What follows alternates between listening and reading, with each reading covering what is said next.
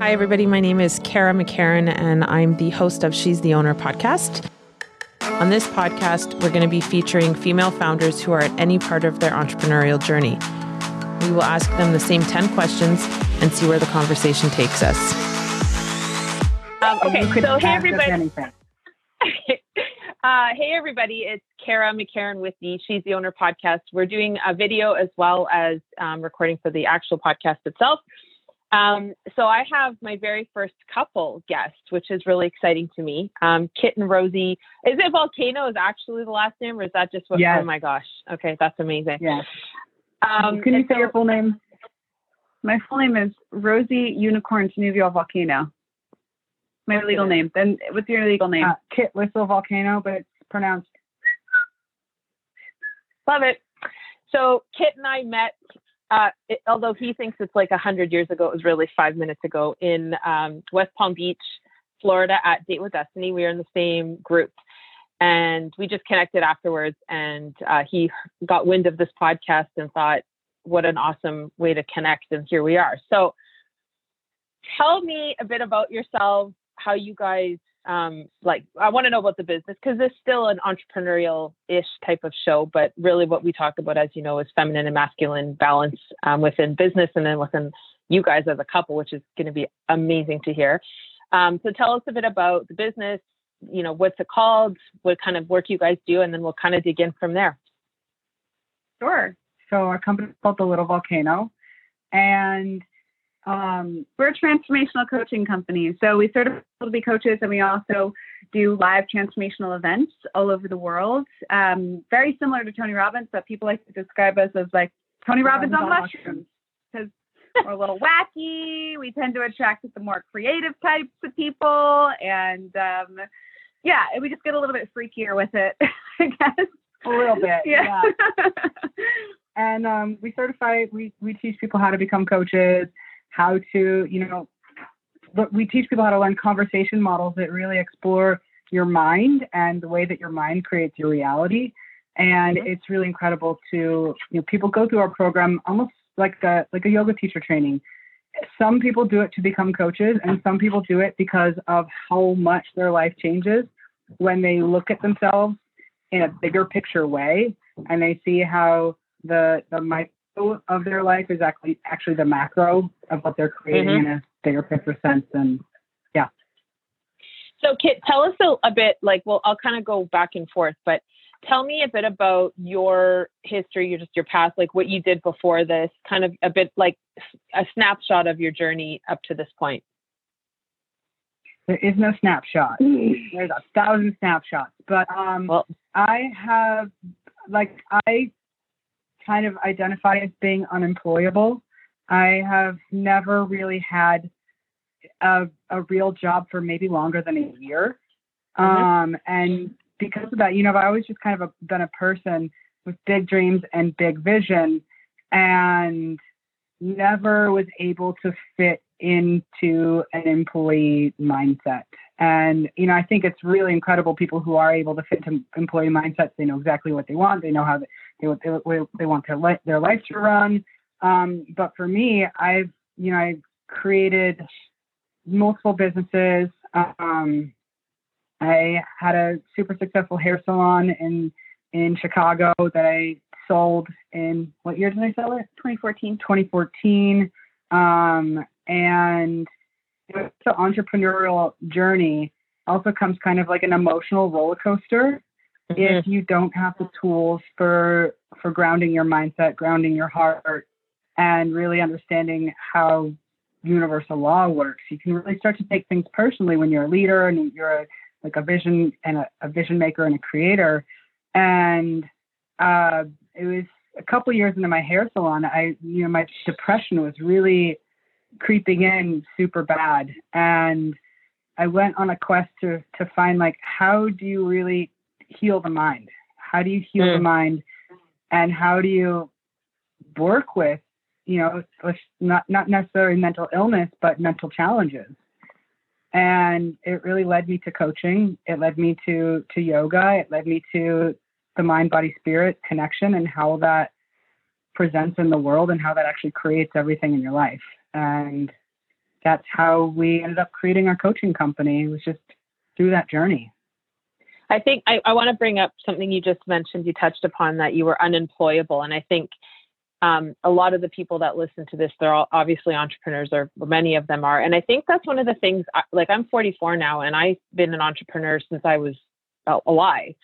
But even, 20 plus years ago, it wasn't cool to be an entrepreneur. That wasn't trendy. It was like what you did when you fucked up and you couldn't do anything else and you couldn't stick to a job. And so like all along, I'm going and I'm watching all my girlfriends, and they're like, they're working, they're going to university, they're going to all the traditional things. And here I am like, what the fuck? Like, I don't know what I want to do. I have no idea. I just knew I always wanted to do my own thing and skip to my own beat and all those things. Right. And so I just want to bring awareness to that if you're in that situation, often, and now it's a bit different, but often we're kind of pigeonholed into this thing where it's like, that's what you do if you can't do anything else.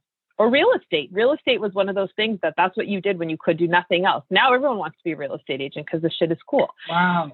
Right. Yeah. But like, I just want ladies, if you're in the beginning stages of this, I want you to understand that there's absolutely zero wrong with you. We need entrepreneurs. We are the ones who drive the economy. We are the ones who create the work and the jobs, and we do it from our hearts. But the bottom line is, if you're stuck and you're thinking, why can't I stick to the X? You're probably not built to stick to the X. You're probably built to be, more of a leader, entrepreneur. And I just want you to lean into that and honor that, because I struggled with that for 20 years. It was a long time before I was like, oh, actually business mastery. When I went with Tony Robbins in 2017. And it was then that I was like, have you done it yet, Kit? Business mastery? Yeah. So you know how he goes, entrepreneur, leader, and then artist. And I was like, for sure I'm a leader. Maybe I'm like, no. I came out of there going, okay, I'm secure in the fact that now I know I'm an entrepreneur. And it's like, it's painful for me to watch people, women especially, who are like, think there's something wrong when they don't want to go and work for somebody else. And they struggle. And so I just wanted to kind of bring a bit of awareness towards that. What about you, Rosie? What was your, like, where did you come from to this point? Like, were you working in a traditional sense and then decided coaching was it? Or tell me a bit about how you got here. Yeah, I started out as an artist, moved to Chicago to go to art school, and then realized all my friends going to art school ended up working in coffee shops afterwards. And it's like the most expensive art school there is, $100,000. Most people are in debt afterwards. And so before school actually started, I took a class at a massage school downtown for fun. It was like a free class, try out what it's like to be a massage therapist. And I fell in love with it. And I decided to go to massage school instead. And that was in 2007. So I was a massage therapist for over a decade. And Kit and I started dating and got married somewhere in the middle of that. And he kind of pushed me out the entrepreneurial door. So I always felt much more comfortable working for someone else, because I saw my dad be an entrepreneur growing up and saw him fail many, many times. I like the security of working for someone else. But at some point, Kit was just like, think, and he turned our spare bedroom into a massage studio, bought me a business license and a website. And it was like, here's the Squarespace website, you design it. And I was like, what? He's like, yeah, you're doing this. And I was like, I'm not ready. He's like, yes, you are. Do it now. And sure enough, like within a week, I was making 4 times as much money as I had been working for someone else. And I could do whatever I wanted. I could listen to whatever music I wanted. I was in my own house. I was like, wow, why didn't I do this sooner? So that was in 2013. And then we started the Little Volcano by the end of that year. And the Little Volcano slowly transitioned from my massage studio at home to us making yoga leggings for a short period of time, to us opening mini art gallery and and then we turned into a brick and mortar yoga studio in Asheville, North Carolina for 2 years. And then we transitioned into a coaching business. So the Little Volcano has been around since 2013, but it's been through many different cycles and different lives. Yeah. I think, the interesting thing, that the dichotomy between the two of us is that I think I became an entrepreneur because I'm incredibly sensitive. Like, My pain threshold is not very high. And because of that, it makes me an incredible visionary because I have to dream my way out of situations.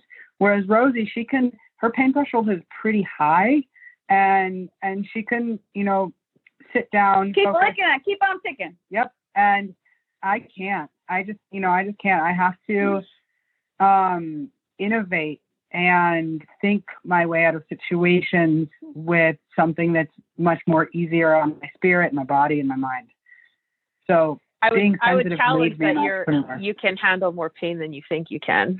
I would do one of these on you for that statement. But I have a question. I can, but I don't want to. Okay, I want to think smarter, not harder. Sure. Yeah.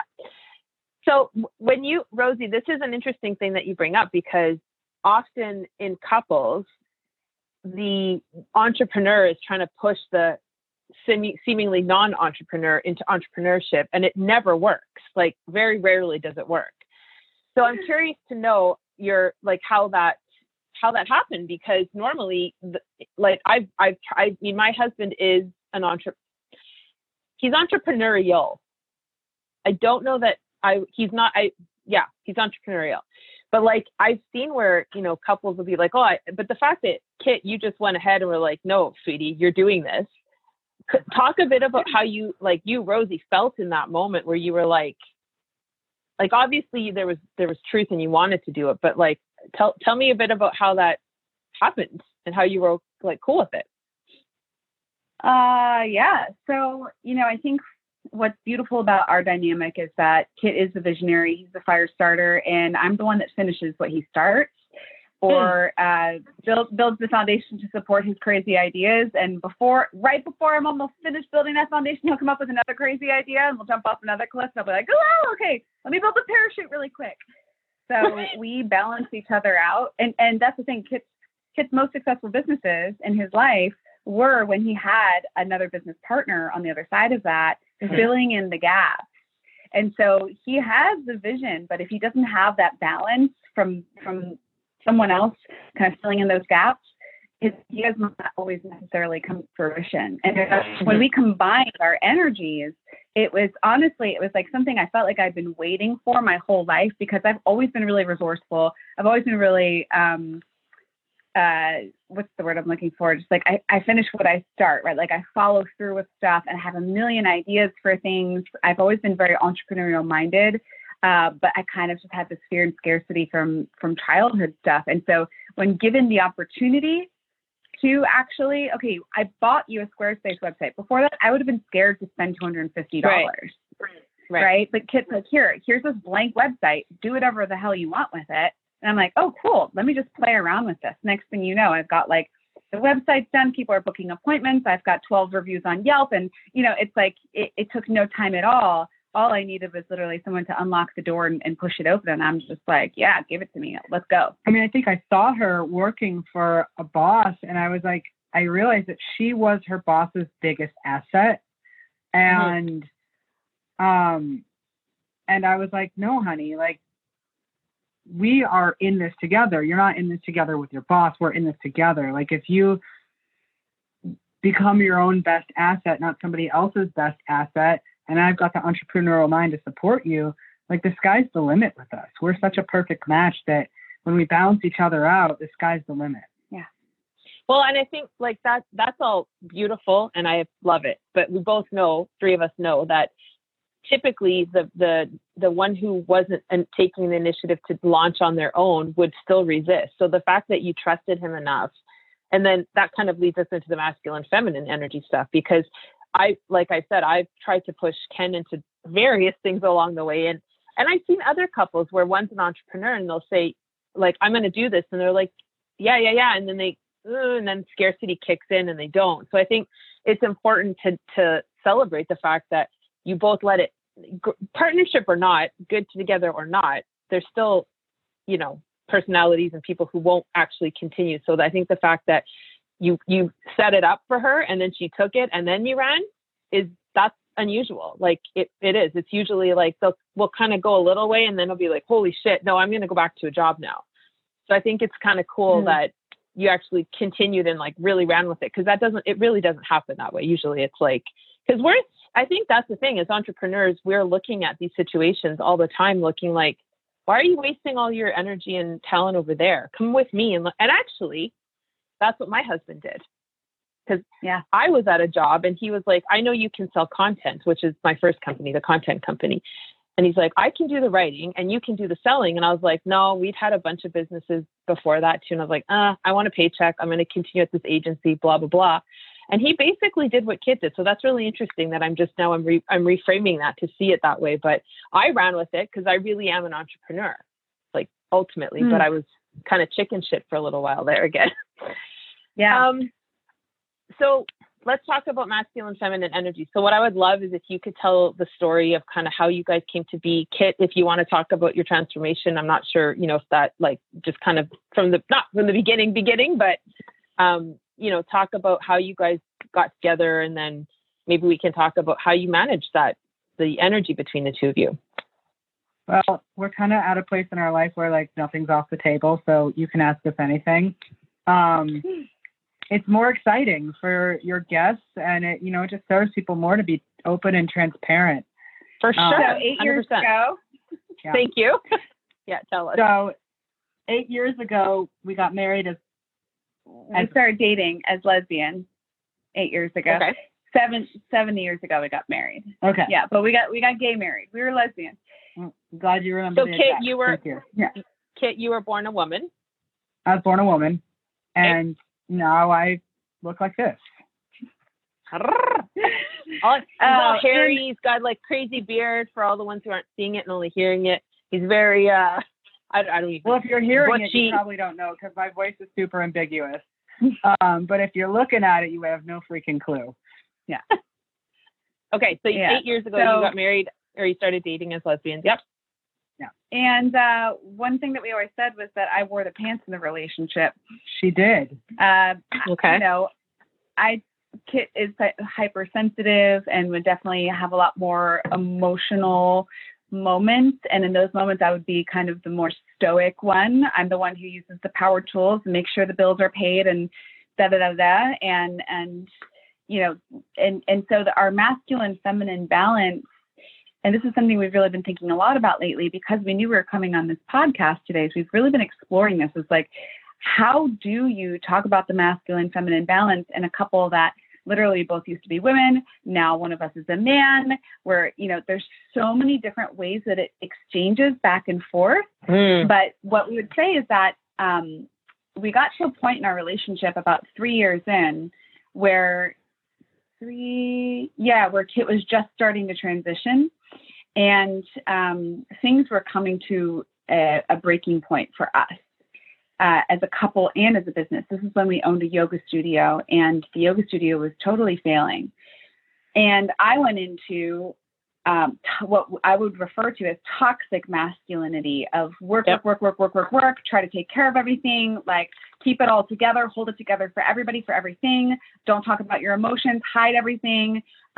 Just be the tough one, just make it work. That's what I saw my dad doing growing up. And that was like my go-to survival thing to try and save our yoga studio, to try and save our marriage.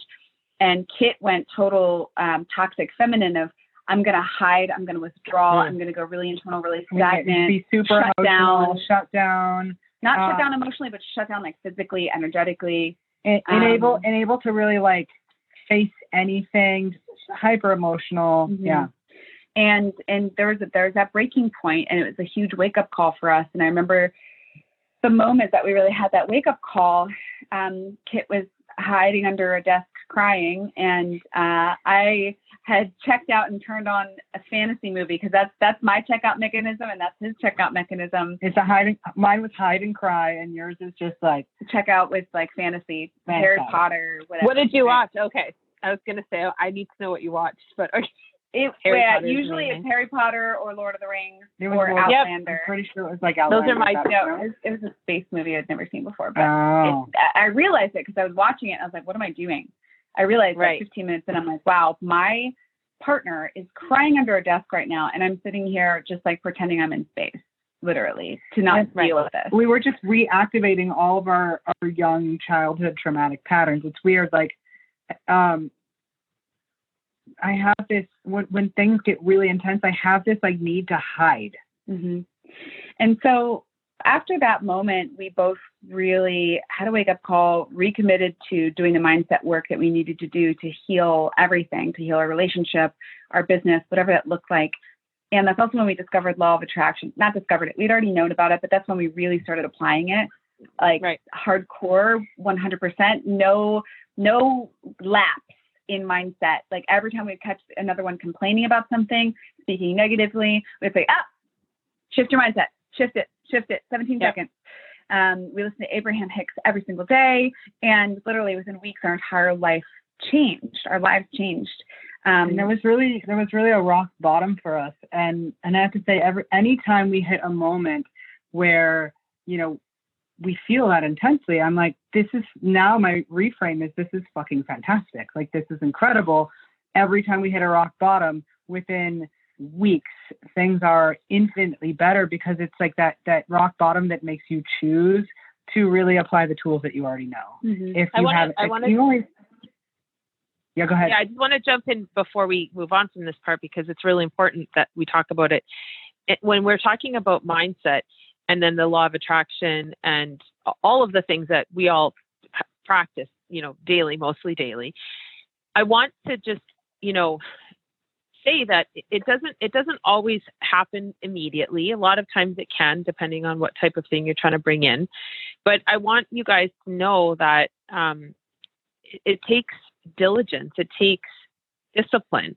Like when we talk about these things, it can sound a bit foofy, and it can, you know, I know there's people that will think, oh, this is all bullshit and whatever, but at the end of the day, it is a discipline. It is a muscle. And like, I have a coach I work with, and I have a list of things that I have to do. And it's funny because in my feminine, I do the things, but I have to get into my masculine to make sure I execute the things.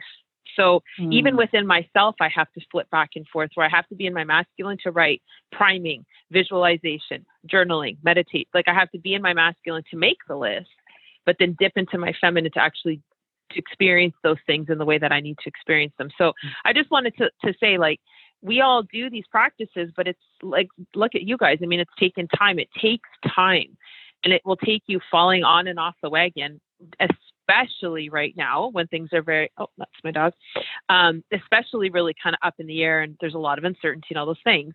But I just want to honor the fact that, like, you ladies need to know that it's not an immediate thing. It never will be. It takes practice. It's like yoga. It is a practice. Okay. So you come to this point, and where are you at now? Like, in terms of who do you, because I think it's fascinating, because biologically you would think that you'd both want to lean more into the feminine, but because of the situation, you know, are you, so that would ask, like, tell me a bit about how you feel. Cause I know as a masculine energy woman, I don't want to be that way in my relationship. I'm happy to be that way in my companies, but I'm not happy to be that way with my spouse. So this is really for you, Rosie. How do you feel in that situation? Yeah. So Kit and I were talking about this as well, just in terms of translating it for people who are mostly heterosexual versus people who are more on the queer end of the spectrum, or the gay or lesbian, bisexual, whatever you want to call it. Because, you know, for us, identifying as lesbians and having that be like ingrained in who we are, and for a long time, that was our entire friends group. It's a group of nothing but masculine women who are all in relationships that really do tend towards the masculine end of things, because lesbians tend to be a little bit more masculine than feminine. And a lot of times it ends up being more of a toxic masculinity, because it's like coming from a place of trauma, or it's coming from a place of having to prove something or whatever. Right. And so it's definitely been a really interesting journey for us, because I always really prided myself in that masculinity. I prided myself in being able to get shit done and take care of everybody in my family and in my relationship. And what that ends up turning into is something that we have been able to help hundreds of thousands of people with, which is codependency, right? So what we see as one of our biggest assets in our business is helping people heal from codependent relationships. And what codependency is an imbalance of the masculine and feminine. And you could see it in any direction of the spectrum, because it's really subjective, right? Because you could look at a codependent person who is like trying to control everything, trying to, like what I would do as Kit is I would pick up his clothes before they even hit the floor. Because I knew that if he took his clothes off and left them on the floor, they'd stay on the floor forever. And if I didn't pick them up, then nobody else would. So I had to do it myself. And you could see that as over masculine, or you could see that as over feminine, like an overbearing mother, right? Someone who's just like, well, I guess I'm just going to do it all, aren't I? And just get really resentful and like secretly, just hate the other person because you have to do everything. And so that's really where we were at that point. And what happens is when somebody steps up in that way, it's actually coming from a wounded place. And when you talk about your codependency, you talk about how you'll overgive to compensate for a worthiness, like an internal worthiness. Well, of course, you do it to get love. You do it to get love. Yeah. If I don't, like, internally, subconsciously, it's like, if I don't do these things, then I won't receive love. Right. That's what I was taught subconsciously growing up. So unwinding all of that has been our biggest, it's been the main story and the main thing that we've done that has strengthened our relationship has been unwinding those codependent patterns and teaching other people how to do the same thing and showing up for that day after day and being willing to look at it through the lens of non-judgment and love and saying, oh, there goes my codependent pattern again. Isn't that cute? Let me catch it. What did we name her? Dustbuster. In January, we named her Dustbuster. Nice. It's nice. It really comes nice to put names to it. But I want to say too, like, here's the biggest problem I think with the masculine energy for women like us, because I'm a recovering ball breaker, and I say that intentionally because that's what it is. It's not coming from a place of love. It's coming from a place of pain. And I grew up with 2 alcoholic parents. I was physically abused. I was taken from my parents when I was 15. Everything I did myself. But the thing. And I'm rolling my eyes only because I feel healed from it. But it's sort of like I was taught to be in a toxic masculinity, and not even so much toxic to outside, but to inside. Like the anxiety was real. Like it was, if I don't keep control of the situation, I have 4 children now. Like it's really tough to keep, and there's 3 of them are adults. Like how do you control that? You don't. Mm-hmm. And it was like, I came into my marriage as a masculine energy woman, and my husband came in as a feminine energy man. And so right out of the gate, we're fucked because that's not our natural role. And so 20 years later, we've been married for 20 years. We got back together after Date with Destiny because I came home. Yeah. I came home in my feminine because I understood it viscerally. Mm-hmm. I kind of had an idea, but I came home and I understood it. And I came home like that, not intending to be with him. But we just interacted. We have kids, the business together. And then all of a sudden he shows up in his mature masculine. I was like, oh. And then next thing you know, here we are. And we're working our asses off to do this because it's at our core where we're at. But like, we are taught as women. And so I'm 44. I don't know how old you guys look, like you're friggin' 20, whatever. But we're almost in our late 30s. We're almost 35, whatever. 36. Okay, you're looking fabulous. 37. But we grew up learning that masculine energy women was a good thing. Like you think of all the shows that I saw in the 80s, and it was like, so you have that coupled with trauma. No kidding, I'm showing up in this way, but never did it feel good. Like it always felt like a struggle to show up in this masculinity because it's not my core. My core is feminine. And again, so I think I love that the strength of this podcast and this community that I'm building is that women like you and I can get together and tell the women on the other side of this, it's okay to come over here. You can leave your, proverbial penis over there. And that hardness. Proverbial penis. I have a proverbial penis also. Right. Well, but you know what I mean? Like, it's like, yeah, it's okay. We're like, I feel like we're on the other side of the mountain saying, come on, you guys, I promise you can still be a badass and you can still run your company. The world's not going to fall apart. Right. But you can be soft and intuitive and all those beautiful things. So Kit, I have questions for you. Yeah. You know, before you go into that, like, Rose, when you talk about the woman being in the masculine, what it actually does is it's not just toxic to her, it's toxic to the people around her as well. 100%. It disempowers, like, people, like a lot of strong, powerful women and men too, who need to do everything or take their value and their worth from doing everything for everyone. What happens is you actually take away people's internal value of being able to step up and be strong for themselves. And when Rosie was going and just cleaning up behind me before I could even take a breath or like realize what I needed to do for myself, she would take that away from me. And it started to weaken me until the pattern got so big that it was finally painful and we had to change it. Yeah, that's very true. Like, even with my daughters, after I came home from the event, I said to all of them, I'm really sorry. And they're like, why? And I said, well, I've taught you that being a strong woman means being in your masculine. And that's the totally opposite thing I should be teaching you. And I mean, I have a 32-year-old, 23-year-old, and 19-year-old, and a 10-year-old. And even the 10-year-old now, she'll say to me, am I being in my masculine right now? And I'm like, that's so cute. You are. But I've taught them all, because I was a single mom and all this stuff, I taught them, like, don't ask for help, do everything yourself, blah, blah, blah, like all the classic things we do. And that's it. Like, I disempowered all of them. And so I basically said, you guys, Mom's got some new tools and I need to teach you how to unravel. And if you guys get a chance, listen to, there's 2 podcasts. Well, there's 3 podcasts with my kids on it.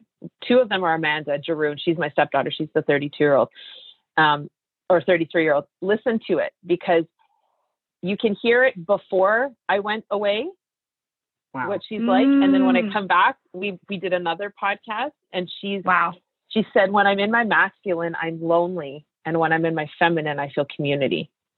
Like, oh, so cool. Isn't that cool? Yeah. But it is. Thank you for that, Kit, because it's very disempowering to the people around us, even your kids. I tell ladies, I'm like, you're teaching your daughters how to do this, and it's not good, because it doesn't bring them any sort of balance. So Kit, tell me a bit about how you manage that, because it's not as cut and dry as if you were born a man and, you know, naturally wanted to be in your masculine core and all the stuff that we know, you know, is typical. So talk a little bit about, you know, that dynamic. You know, I think whether you're in a heterosexual relationship or a trans relationship or a gay relationship, it is a balance of masculine and feminine. Like I say, it's like riding a bicycle. Like, you can't just push on all of one pedal and go forward. And I think sometimes in relationships, like, if a man is just only pushing on his masculine, he's going to get stuck as well. And sometimes a woman needs to step up and be in her masculine for her man, and a man needs to step up and be in his feminine in a healthy way for his woman or for the partner. And, you know, we were talking about this ridiculous situation that happened the other day, about this like bunny that had gotten hit by a car in the road. Oh. And there were these children out there in the road. We were walking our dogs. They love a dead bunny. They will try to go right for it. Yep. So we see these 3 kids trying to pick up the bunny with a shovel. And what they're doing is they're not quite getting the shovel under the bunny. They're pushing it. And we're like, let's go help them. And I think, they just don't have enough force. Which is a super masculine thing to think, right? I say, I'll take the dogs. Why don't you go help them? Because they're just going to mangle that bunny, and it's not going to be fun for anybody to watch that. So I'll hold the dogs. You go help them. So he goes over with the shovel. And I just start shoving at it. And it's not working. And you've got this old trauma that was kind of reactivated from your childhood at that moment. Yeah, around dead babies. animals, and so I go into this state of, I don't want these kids to see this bunny's. Oh my God, this bunny get mangled. This is a, like, just like, and I said, I'm trying to get Kit. Kind of fight or flight moment for you. Yeah. And so, but I can't go towards him because I have the dogs and I don't want them to grab the bunny. So I'm standing off to the side and I'm like trying to get Kit to stop for a moment so I can say, hey, look, I have a better idea. Why don't you guys just take that trash bag and pick the bunny up with the trash bag with your hand. And then inside out the trash bag, and you got super a little... easy peasy, lemon squeezy. But instead, what came out of my mouth was, hey, stop, wait a minute, stop, hey, stop, like, hey, what are you doing?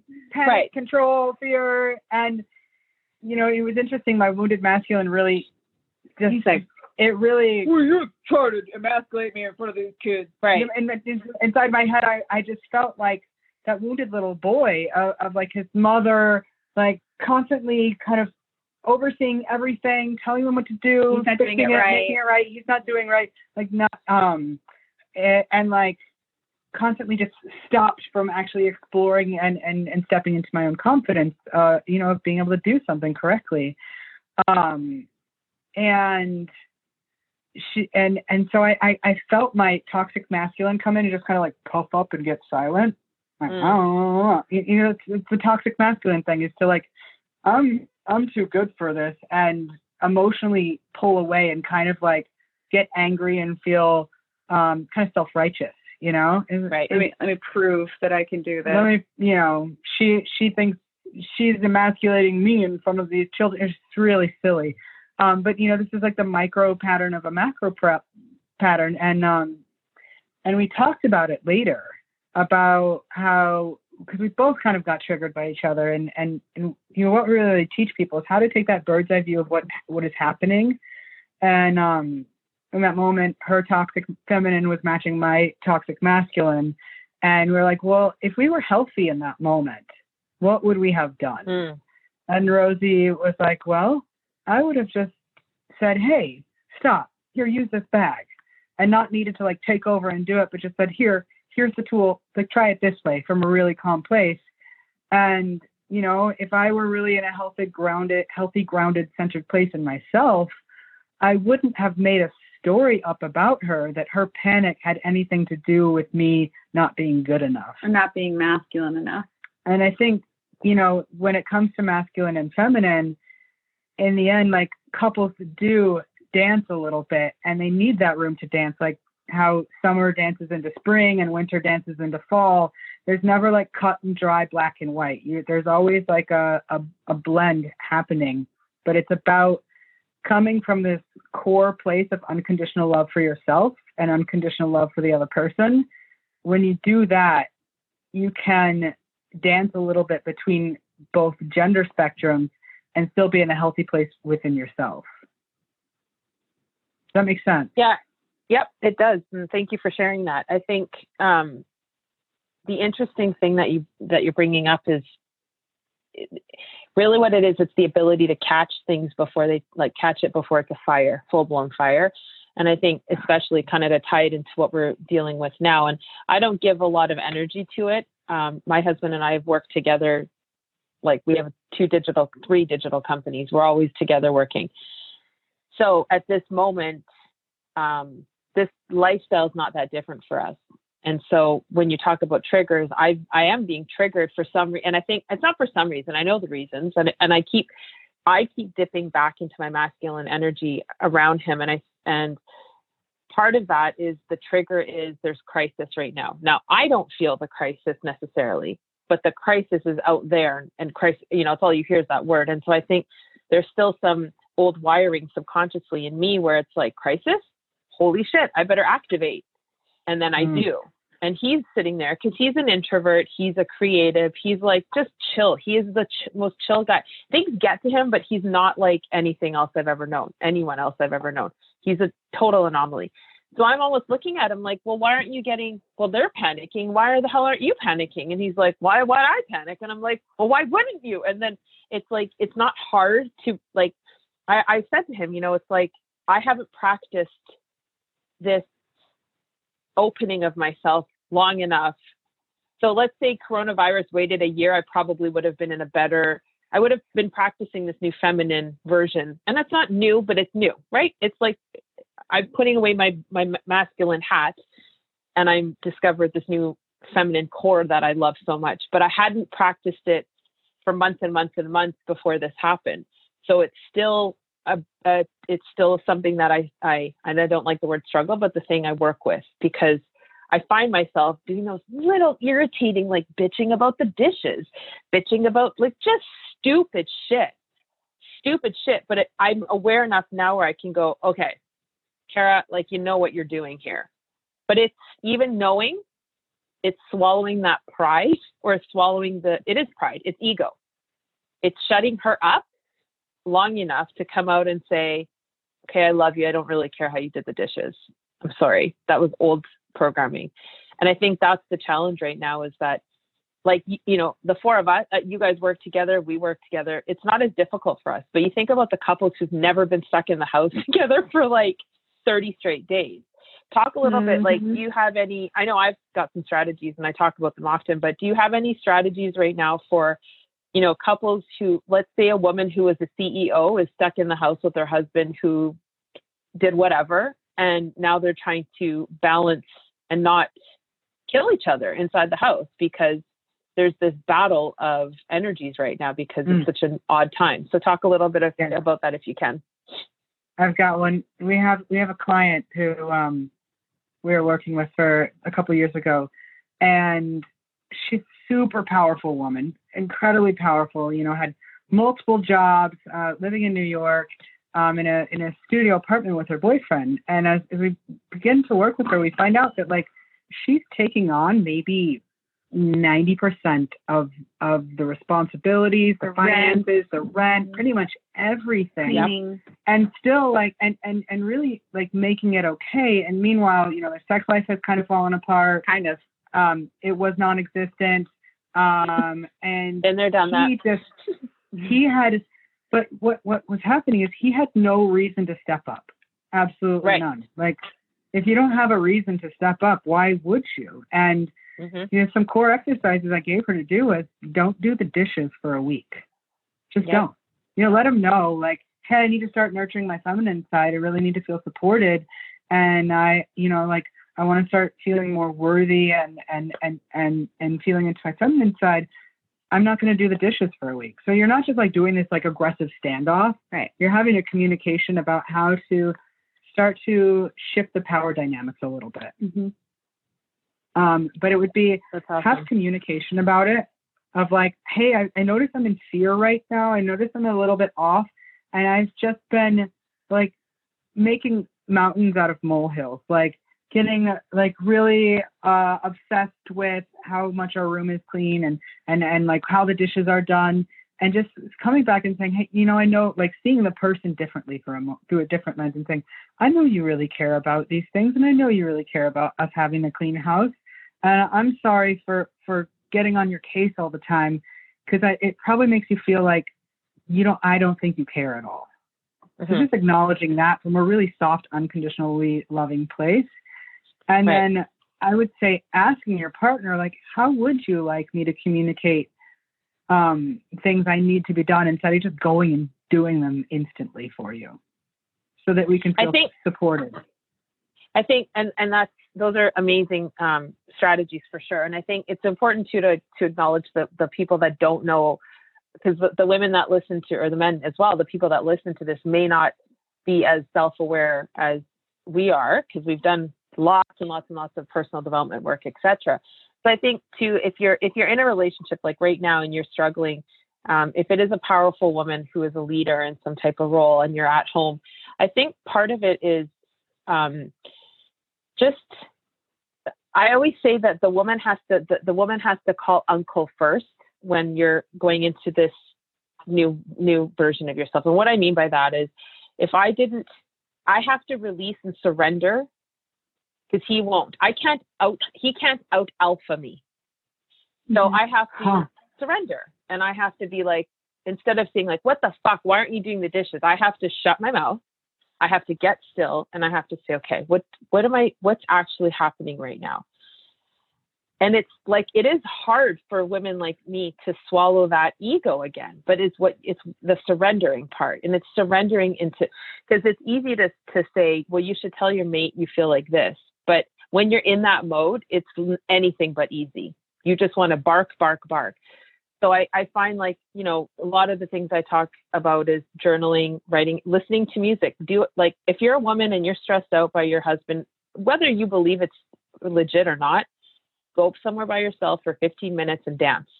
And then you can come back to it in this different energy and say, okay, babe, I know that was ridiculous what I was saying about the dishes. I'm just feeling this about this. Because it's hard to get there when you don't know how to get there. And for a lot of people, they don't yet, right? And I think, so I love that you brought up strategies for people who definitely know how to get there. And then here's some that, you know, because I know friends of mine that will listen to this and be like, what? Because they're still new, right? It's either you totally know about feminine, masculine, or you have no idea. And the no idea people are just like, why would I give in like that?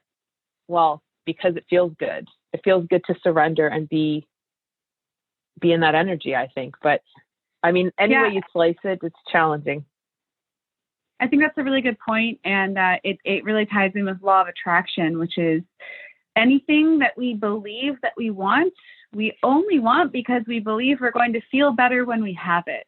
So when you're thinking about your relationship, what do you want in your relationship? Most people want passion, love, sex, connection, understanding, joy. That's what most people want play in their relationship is these emotions that they believe they're going to feel when they can get their relationship to that place. And so surrendering to whatever is the path of least resistance and, you know, within limits, right? But taking moments like that where it's like, it's dishes. Do you really want to be sitting in a rocking chair when you're 85 years old and say, yeah, I've spent the last 6 years yelling at my husband about the dishes instead of just having a good time and being in love?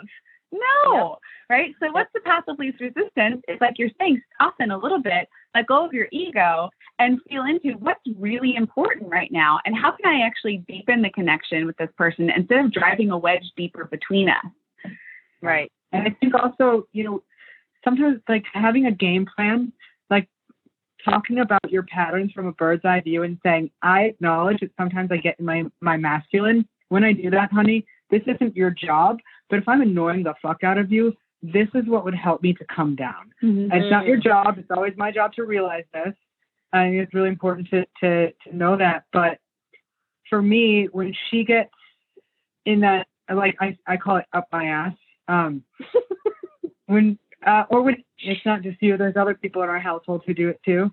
When anybody gets up my ass, number one, it's my job to realize it's not about me. That like I am whole and worthy and good internally, whether I did the dishes or not. You know, I'm never going to be perfect, but I am perfect. So and then let me just jump in because that's awesome. I love that. But it's a mirror. And so anytime anyone's complaining, just know that it has nothing to fucking do with you. It's there.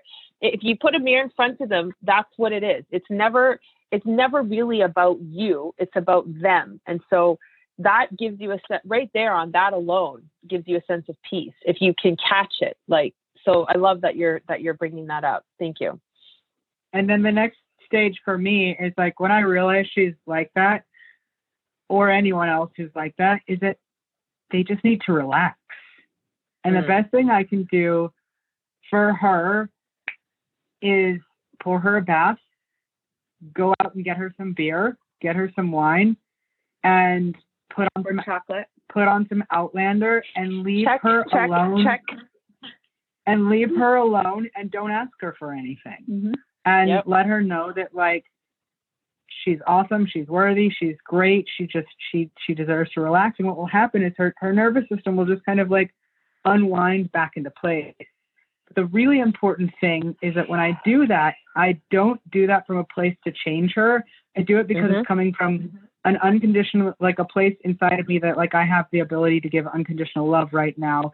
And I see her just as like, in her wounded self, and she just needs a little bit of love, and she can get it for herself in this moment. And I'm not trying to change her or get anything from her. It has to come from a really like unconditionally giving place, or I don't do it. Yeah. Yeah. That is honestly, you guys, that's like one of the most beautiful things. And thank you for sharing that. And I talk constantly about that. And it's like the dancing thing. I mean, Ken said to me, there's one of our friends on Facebook, Adrian Park. I don't know if you know who he is. I think you might be friends with him. Oh yeah. He did the dance party, right? And holy shit, like Ken after he's like, cause I was so in my feminine and I was rocking out. Like me and my 10-year-old were jumping on our rebound. We were mental. Like it was so fun, but I was so soft after. And he's like, okay, you're dancing every day. And I'm like, I know, I'm telling you, like, this is my drug of choice, is to get myself out of that zone, is to dance. There's a bottle of wine waiting for me. As soon as we're done, I'm popping the cork and I'm having some of that. But it's like we make, I think traditionally we sort of mocked, or society has mocked, the whole girly bath thing and the bubbles and the candle. But it works. It just does work. And I think like, why not? And I love so much that you are like so aware that you can see her going into that pattern and break the pattern by doing exactly what she needs, which is exactly what you're doing. And I think, like, ladies, if you want to share, like, for sure, share this podcast with your husbands, but like, this is an important distinction, because when we're wound up like that, it's so fucking hard to unwind us. Like, I know in myself, when I'm that revved up, I might be like, you're being a bit of a dick right now, Kara. But I'm like, whatever, he deserves it. And I keep going. But if my pattern, and he will break a pattern by making me laugh, he's really good at breaking my patterns. But doing that, like, don't even talk. Just go fill the bubble bath, get the wine, get the chocolate, get the whatever, and just pour on the love. We cannot fight that. You've completely disarmed us when you do that. And it's a beautiful thing. So I love that you know to do that. Well done. Yeah. And it doesn't even come. Yeah. You don't even pour on the love. It's you help her pour the love back into herself. Yes, of course. But in those moments, it feels like you're loving us so hard that you just don't have a choice, but you just have to. And he just finished reading The Way of the Superior Man. I don't know if I'm sure you're familiar with that book. No? It talks a lot about this kind of stuff. And there's some questionable parts, but overall, great book. And it says that when we're going into that zone, into that area, the way to disarm us is to just love us more. Don't get pissy with us, like, because then we're just smashing and it's not going to get anywhere. But same thing with the bunny in the road. Is the road is like, wow, honey, you seem really worked up right now. What's going on? Then it's not about me. It's just about being present with the person and acknowledging that something is happening. If they're having an emotional response, something is happening, and it has nothing to do with you. Because some days she will, freak out about a dish, and some days she won't. And it's never. It's only about you when you make it about you. Mm-hmm. Yep. Awesome, you guys. That was like just incredible, and I'm so like having you on together was like amazing. It's such an interesting experience, and I'm definitely going to do more of this. But is there any other sort of tidbits you want to leave? Maybe a little bit, like, so that we kind of end off on the theme of this whole thing. Any additional ways that you feel, maybe Rosie, where you can flip your, get shit done hat to your feminine hat on your own? I know, like, Sage Robbins talks about when she's out being masculine at her work and her whatever, she comes home and she'll change. She'll do water treatments to kind of shake off the masculine energy. Is there anything like that you do that you can kind of share with the women to help them balance themselves when they're done getting shit done? Yeah.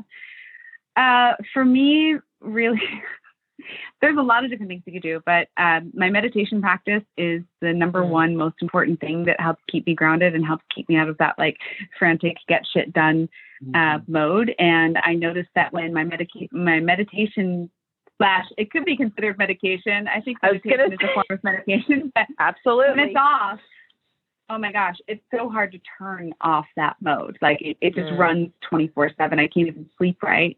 And when it's on, when my game is on and I'm meditating once a day, even if it's only for 10 minutes or 15 minutes, even if that's all I have, it makes a world of difference. That, and lately it's been getting outside and getting my hands in the dirt in our yard and just connecting to the earth. And that really helps to ground me and bring me back to that center and that soft place. You know, I think that women's natural gift is to come to that centered, soft place. And I think men, like as individuals, we all need to balance our own internal masculine and feminine. Like we need both of it. Mm-hmm. We really do. Mm-hmm. And she has a really beautiful gift of being able to pull me into my soft place as well. And it's just in the relationships, it's just a dance back and forth of like, when you're in your masculine, how do you do that in a healthy way? And when you're in your feminine, how do you do that in a healthy way? And how do you make sure you're not overusing one or the other? Because the moment you start to overuse one or the other, that's when things get really out of balance. Mm-hmm. Yeah, it's totally true. Yeah. Well, that's it for my questions. And I love both of you. And thank you so much for coming on and doing this bit of a departure of how I normally do this. And it's going to be a theme for sure, I think, moving forward. So thank you very, very much. I hope to see, are you planning on any events this year? If we get to do any events, are you guys planning on coming to any Tony Robbins stuff or personal events? COVID has been such a return to the feminine of like unwinding. In March, we had an event, a wedding. I was supposed to go to UPW for my first time. I've never been to a Tony Robbins event. No. I was supposed to go to the one in San Jose in March, and it was like Chicago, visit to Chicago for my friend, go to UPW. Then we were going to have our event at the end of March, and then we were going to go date with Destiny, but on mushrooms without the mushrooms. And then we were going to go back to Chicago for a week for my friend's wedding. I mean, it was going to be the craziest month ever, and everything got canceled. It just seemed like our world had twisted up all of its masculine energy so tight, like you've seen a kid swing on a swing and it gets so tight that the only way to unwind is to stop. And to go back down. And when you talk about like, are there any more events that you're planning or anything that's happening? I'm like, nope, I'm just really excited about not. Well, actually, it's not true, though. We have some level. We have a few things coming up, but is it okay if I share? You share away, of course. Okay, so we actually have a challenge coming up on May 10th, but it's online. So we have this event 3 times a year, and it's really amazing because it's kind of like, it's when we open the doors for everybody to come in and see what we do. It's 7 days long. It's called the Get Yourself Together Challenge.